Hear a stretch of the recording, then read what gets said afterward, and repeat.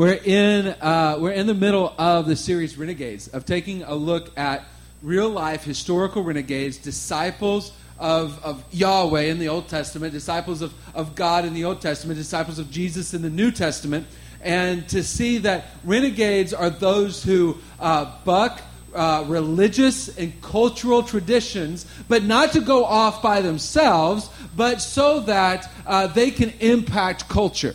And that Jesus wants to make us all renegades. We don't start as renegades, though. None of us feel like we're renegades. We don't start off that way. We see that in Gideon's story of a guy who did not start off as a renegade. He had all kinds of fear, and but still he had courage. Why? Because courage isn't the absence of fear. It's taking the next step despite your fear. And then next week we saw Ruth and Boaz. And that faith is hearing and following God, hearing and following Jesus to take those next steps. That's what faith is. And then the next week we saw prayer with Daniel and his friends, of how prayer gave them the life to take those next steps of faith. And then last week we saw Ezra, that God's word is another tool that God gives to give us life so that we can take those next steps. So we've got courage, we've got faith, and hear and follow. And then we've got the tools of prayer and God's word in order to give us life to take those next steps. This morning, we're going to talk about an often untalked about story, but also concept when it comes to the church. And that's vision that leads to action. We don't talk a lot about vision in the church, especially in the Southern Baptist Church. We're like, visions? No, we don't want visions. No. We're not talking about weird stuff. We're just talking about a future reality.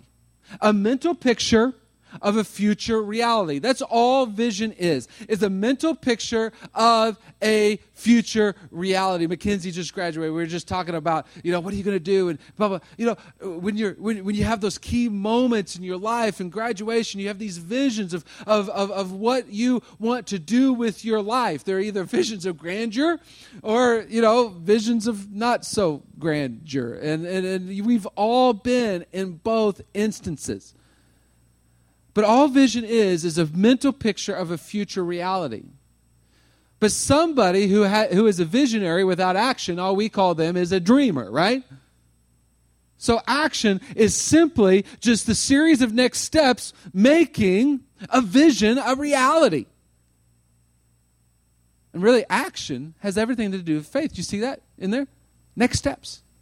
Next steps. Hear and follow.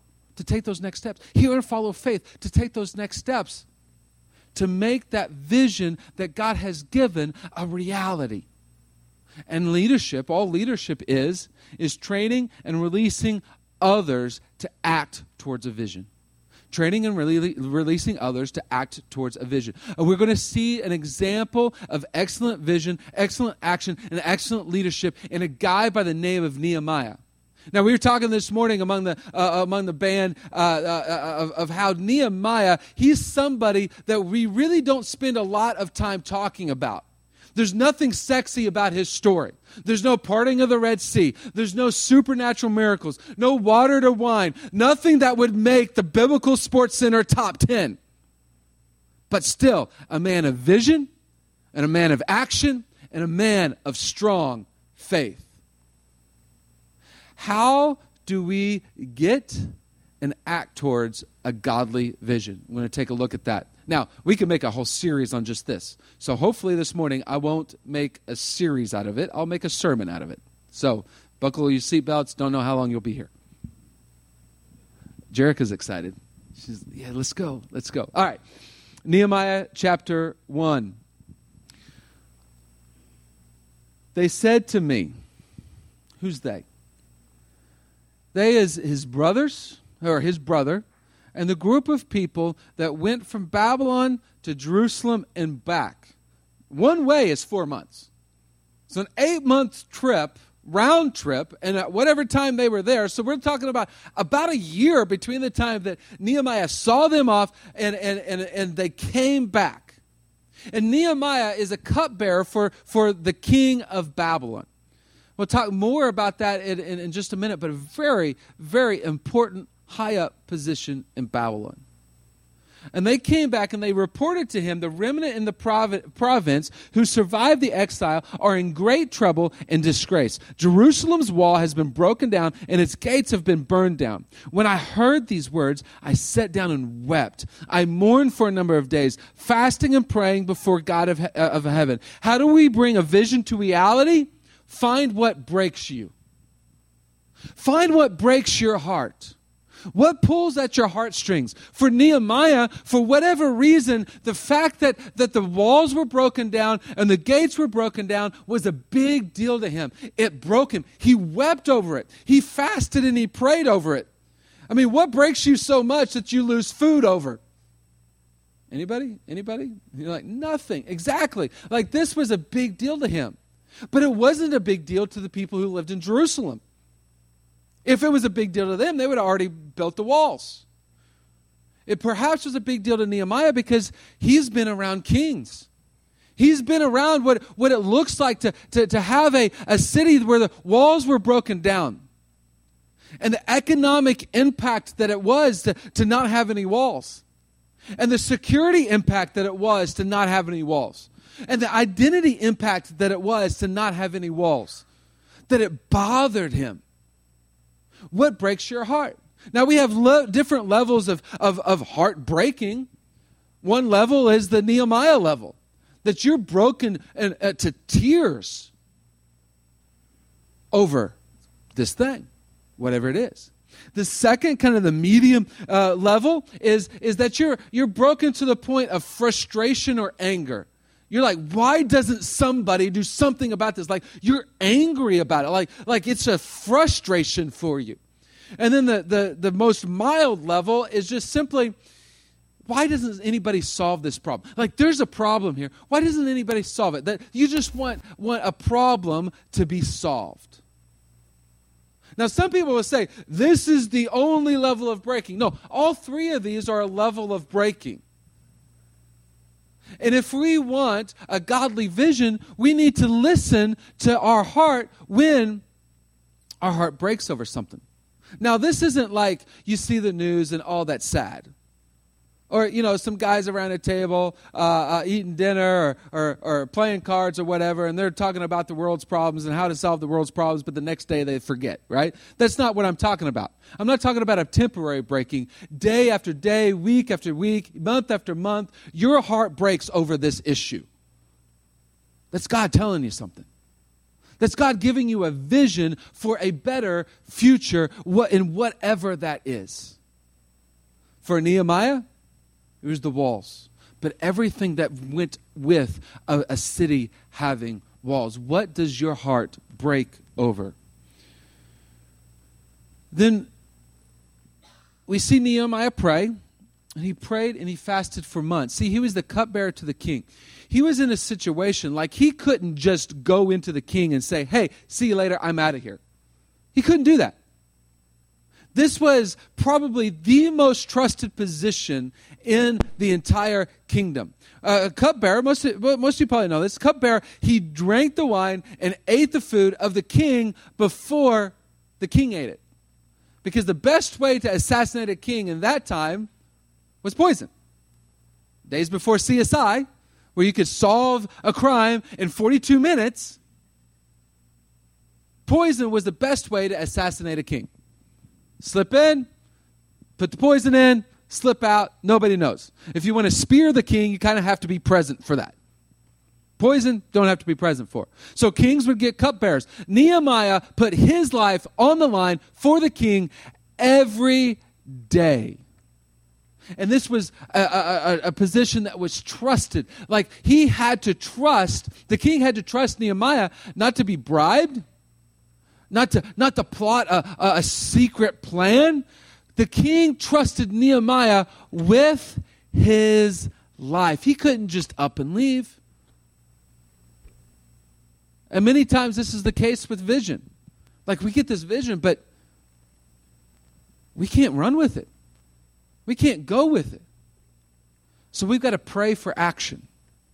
We've got to pray for action. We've got to pray for God to do something, to line some things out so that we can actually act. And we see this with Nehemiah. Chapter 2, verse 1. During the month of Nisan, they must have been in all one accord in that month. In the 20th year of King Artaxerxes. No, sorry. That's a Honda anyway. But when the wine was set before him, I too, I took the wine and gave it to the king. I had never been sad in his presence. So the king said to me, why are you sad when you aren't sick? This is nothing but depression. I was overwhelmed with fear because sadness in the middle, in the presence of the king wouldn't lose you your job. It would lose you your head. The kings would kill if you were sad in his presence. And replied to the king, may the king live forever. Like, don't kill me. Why should I not be sad when the city where my ancestors are buried lies in ruins and its gates have been destroyed by fire? Now, Nehemiah had months to prepare his answer. What would I say if I ever got the opportunity to tell the king about this? And he told the king an answer that would strike the king in his heart, because the king knows what it's like to have cities without walls. And the big deal around it, like, it doesn't stop, right? This light just keeps flickering on and off. You know, it's like, so today is just going to be Technical Difficulty Sunday, and we'll just be back with you next week. All right, so Nehemiah chooses an answer that would pull the king's heartstrings, that would give Nehemiah the better potential at a favorable answer. Then the king asked me, what's your request? So I prayed to the God of heaven. Like, you ever been in that moment where you give an oh crap prayer? Right?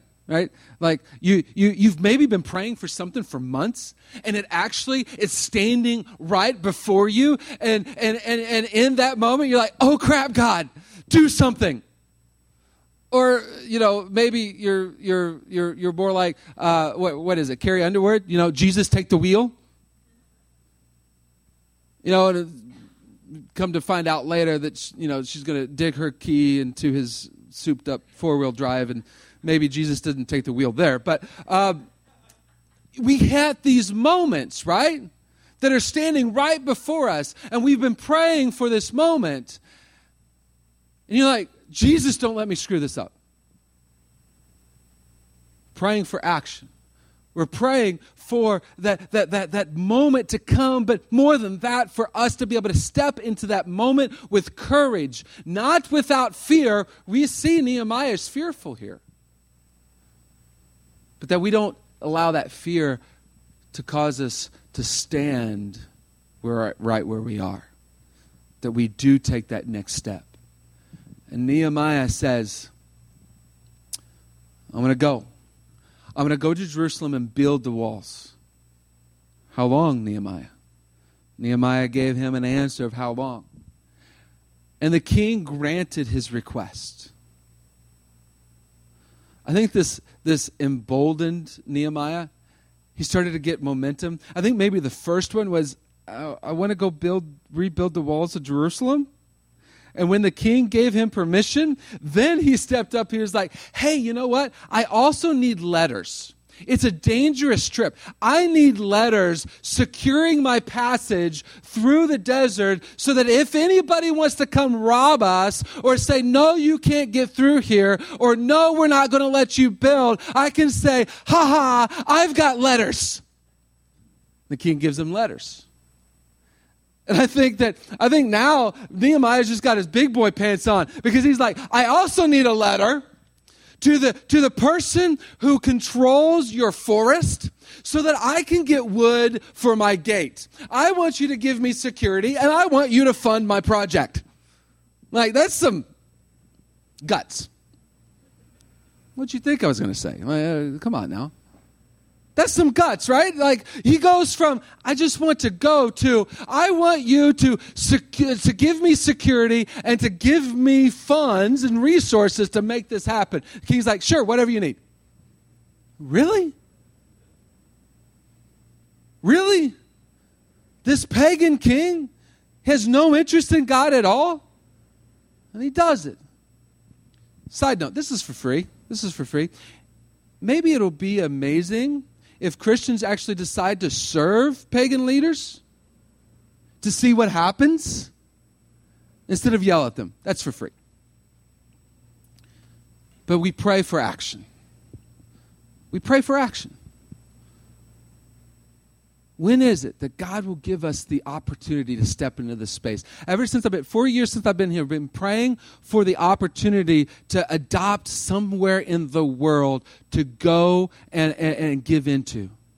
And then boom, all of a sudden this Craig opportunity came up with Manna Worldwide, and we saw people's hearts kind of inflamed towards that. See, that's what we're talking about. But see, we can't stop with prayer. We've got to work until the job is done. We've got to work until the job is done. See, vision is exciting to get. Vision is exciting to complete. But the plateau of vision, where the work is done, is boring. And you can't see the end. And you've got to work until the job is done. And we see this with Nehemiah. We see this with Nehemiah. He goes into Jerusalem with this entire entourage. And he doesn't tell anybody why he's there. So the people are probably just like, oh great, we're gonna get taken advantage of by another guy coming in from Babylon to be our governor. Because that's what had happened. We'll see that in just a minute. But he surveys the walls one night. And the next morning he says this, you see the trouble we are in, how Jerusalem lies in ruins with its gates burned.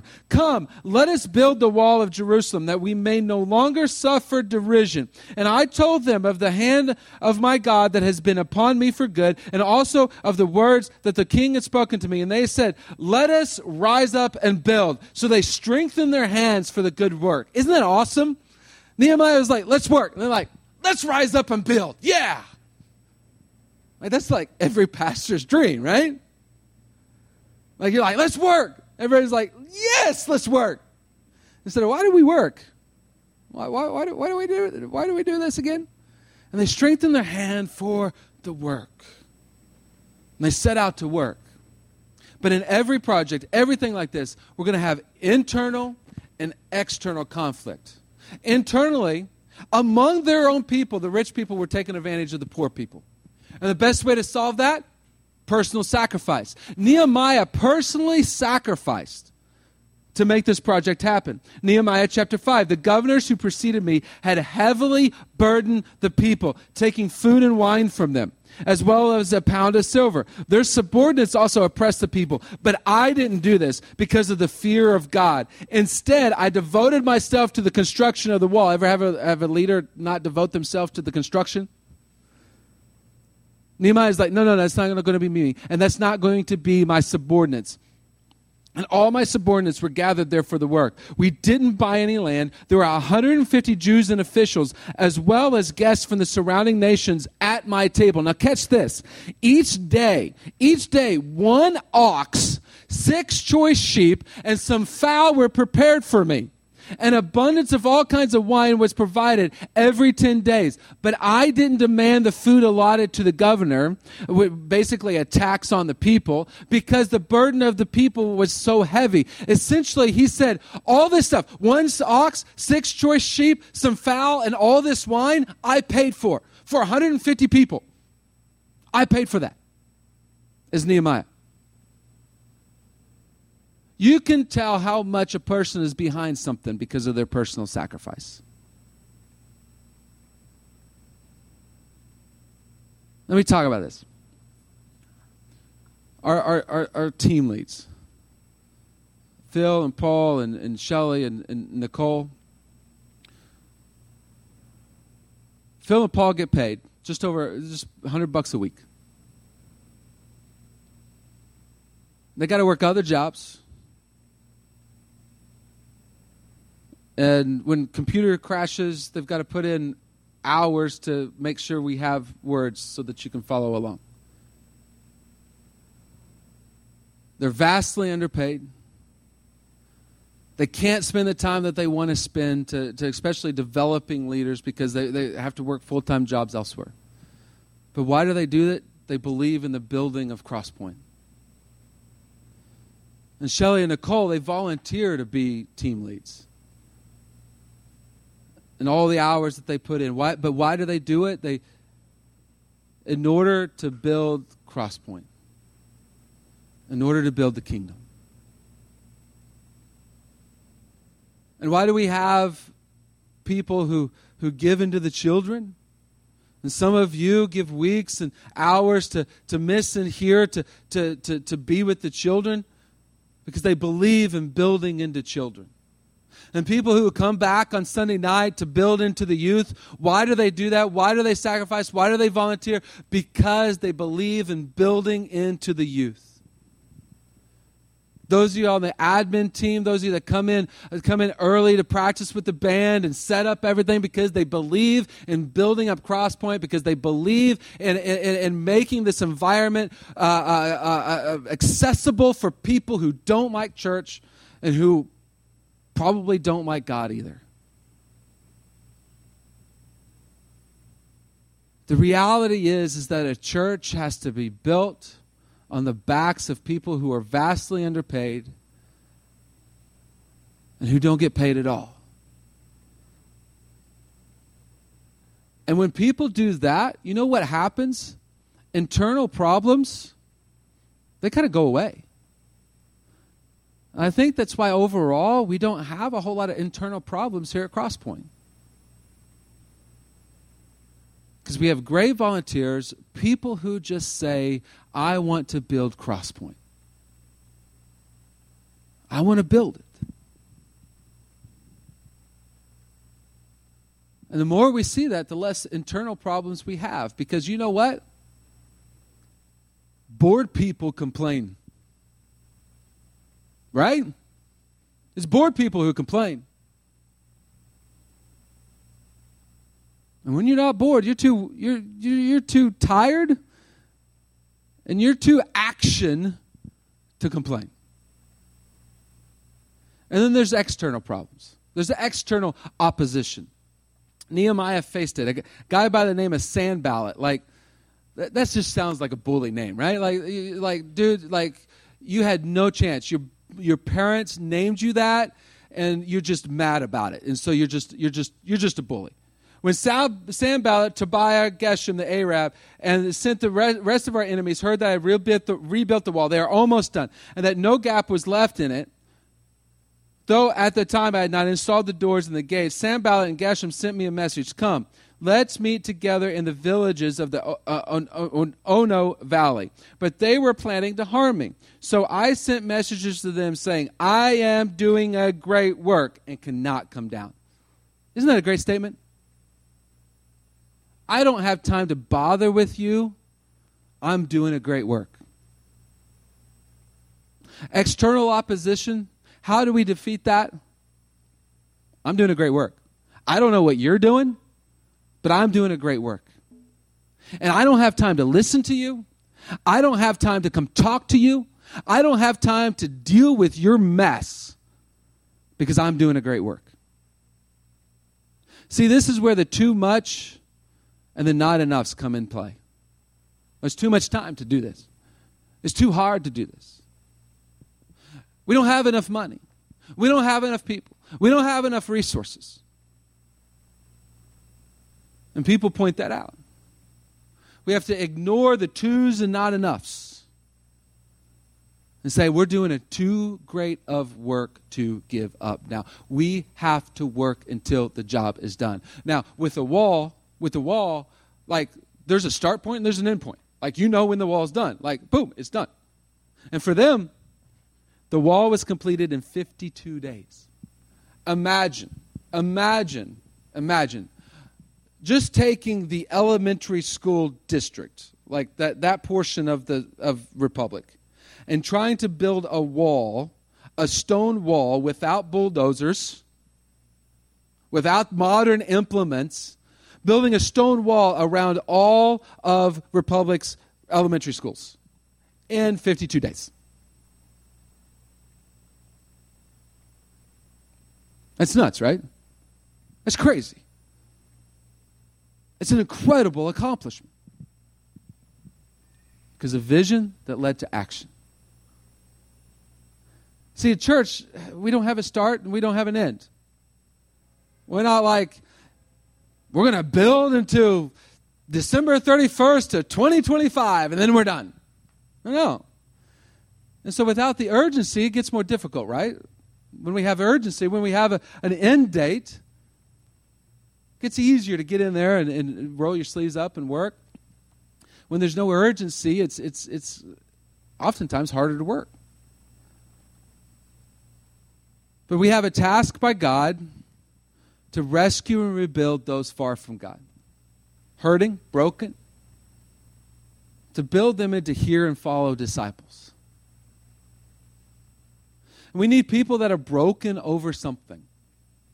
Your little niche, your deal that God tugs at your heart. Maybe it's a frustration, like here in the church. Like you're like, man, we've got a gap here. I'd probably agree with you. We probably know that. We've probably talked about it as team leads, but we don't have anybody fill in that space. Or maybe it's bigger than the church. Maybe it's kingdom oriented. Maybe it's like, I'd really love to work with single mothers and help them and give them a good start. Well, we've got a partner doing that. Maybe it's with the sex industry and seeing those girls come out of that. Well, we got a partner for that. Maybe it's for the underprivileged in Republic. We got a partner for that. Maybe it's worldwide underprivileged, and we're stepping into that space as we speak. We've got spaces for you to step, no matter what your heart is pulled towards. And this is how a church is built. Starting in August, we're going to talk about the church for a whole year. What the church is, what it's supposed to be doing, etc. But for this series, this is a transition point. We've put all these ingredients together. Courage, hear and follow faith, Bible, prayer, vision. And for the next 3 weeks, we're going to see how this plays out in Peter, Paul, and John's life. But for now, what is your heart burdened with? What's your heart burdened with? What breaks your heart? And maybe you feel too insignificant to do anything about it. We watched the Angry Birds movie this weekend. And Red from Angry Birds said this to the eagle. The fate of the world rests on idiots like me. And that, sir, is terrifying. Maybe you understand that, right? This is not the fate of the world, but you're like, why on earth would God allow idiots like me to build the kingdom? See, all these guys in the Bible, they're awesome. They're not idiots. Oh, hold on. Let's just see what Peter's got to offer us next week. All right? God's chosen this as his plan. To take people who feel completely insignificant, but to build them into renegades that impact culture because they're building his kingdom. That we say we'll rise up and build the kingdom until my work is done.